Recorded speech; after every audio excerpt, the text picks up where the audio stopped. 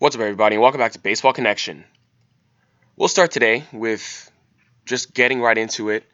Luis Severino is getting Tommy John surgery on Thursday. He's going to get season-ending Tommy John. It's a bummer for the Yankees.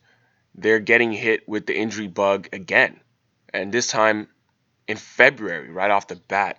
Sevy was limited to just a handful of starts at the end of last year and a couple postseason starts. Then he had, you know, elbow or whatever, right arm soreness. They said they found loose bodies in his elbow essentially over the offseason.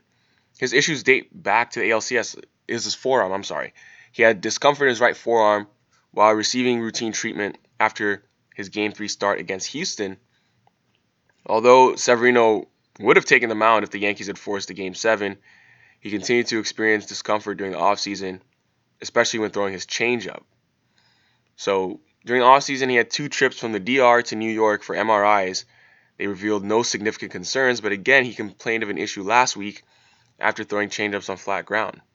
And that prompted the team physician to organize what was intended to be a 3-day battery of tests in New York.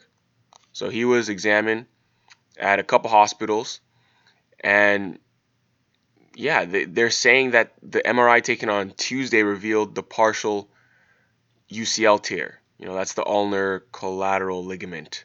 That's when you hear that, that usually means Tommy John.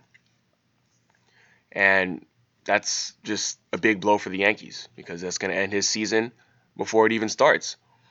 He had 3 regular season starts last year due to rotator cuff and lat muscle injuries. Now he's going to likely miss part of next year as well. So that's a big bummer because if they had caught this earlier, let's say they had found this during the offseason and he got Tommy John during the offseason, I guess it would just push his timeline up by a couple months, but at least he would probably be ready for the start of 2021. But who knows now? But yeah, James Paxton is on the IL to open the season. Sevy's out for the year. Aaron Judge hasn't even made his spring debut yet because they're managing his right shoulder. Man, the Yankees have already been hit by the injury bug, and that's a big blow for them.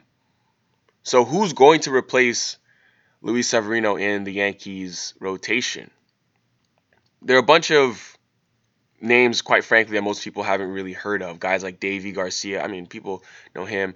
Like Jonathan Loaisiga, Michael King, Clark Schmidt.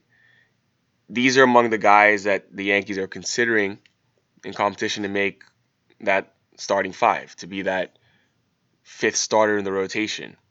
I mean, I don't really Luis Sessa as well. I really don't know what they're gonna do here.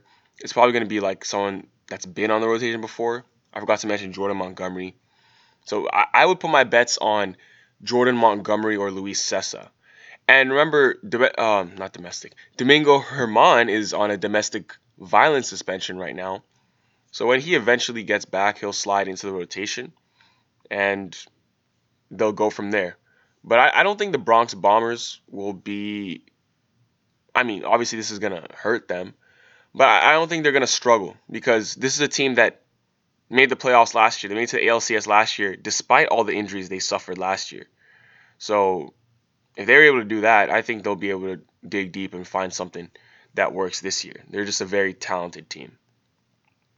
But speaking of the Yankees, the pitching prospect who pitched against them yesterday, Nate Pearson of the Blue Jays, that kid's a problem. That kid is going to be something special. He's 23. He's really good. Yesterday, he was the number one prospect in the Blue Jays system, and he dominated the Yankees in just 1 inning of work. He needed just 12 pitches to strike out the side, hitting 98 on the radar guns. Nate Pearson is a flame-throwing right-hander. He's going to be up in the bigs this year. He sits, like, it said he touched 98. That was his spring training velo. When the season starts, mid-season, you're going to be seeing this kid sit 98 to 100. It's quite frightening, honestly, because I think he's like 6'6" as well. It's just a lot to deal with when you're at the dish. And, he's as talented as they come. He really is. A safe estimate would see him join the Blue Jays a couple months in the season, maybe June. but just how his workload is managed is going to be a major factor. He threw 101 and 2/3 innings last season after missing most of 2018 with a broken arm, and that total was kept down by having him throw just 2 innings in every other start early on. So they're really trying to, play it safe with him. But the plan worked as well as the Blue Jays could have hoped for. But it's more complicated than just the innings number. You can't just look at the innings because obviously you're looking at fatigue, changes in his delivery, spin rate, velocity, effectiveness. All these are pieces of the equation that give him the best chance to be successful when you want to monitor his workload. So, I mean, once he makes his way to the Toronto Blue Jays, he's going to be joining a young squad of great young players: Vlad Jr., Bo Bichette, Cavan Biggio. Those are the 2019 Jays, baby Jays. 2020 might belong solely to Nate Pearson. Over in Mets camp, Tim Tebow homered for his first hit of the spring. He's up in big league camp like he's been every single year so far. I mean, this is a dude that I want to see succeed. I'll be honest, I was extremely skeptical when he announced that he was going to play baseball. But the fact that he's been able to show the kind of determination and resolve to stick with it for a couple years now, and the fact that he's actually played pretty well during the regular season, it's very impressive. It's extremely impressive. I mean, he signed it with the Mets as a minor league free agent in September 2016.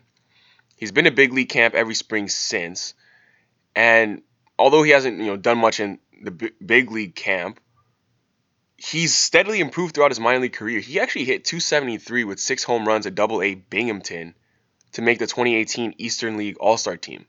And then a broken wrist prematurely ended the season that year. And then last year, a deep finger laceration cut his campaign short after he hit just a .163 with 4 home runs at Triple-A Syracuse. But he came into this year, this spring training healthy, in excellent shape, and he's committed to keeping his big league dream alive. I mean, honestly, Tebow's putting up pretty solid numbers. Quite frankly, I mean, the raw power is just phenomenal, is what his manager said, Luis Rojas. I mean, I think like most of the baseball highlights I've seen of Tim Tebow are him going the other way. It seems like he lets the ball get deep, and he has that kind of swing where, I mean, he's just so strong. I mean, former football player, he's just so strong that once he lets the ball get deep, he can let his swing work and go the other way. But this is a guy that is just so, I mean, good to root for. He's just the kind of person that you want to see succeed. I want to see him succeed. I mean, I'm just finding out now that he was in AAA last year, even though he only did some pedestrian things there. He was in AAA. Obviously, they're going to push him considering his age. He's 32 now. But he went yard yesterday in a big league spring training game off of veteran right-hander Alex Wilson. So, shout out to Tim Tebow. Keep doing you. Best of luck. And that's going to be it. So, that's all I have for today. If you guys enjoyed this, please share it with someone who'd be interested, and we'll see you next time on Baseball Connection.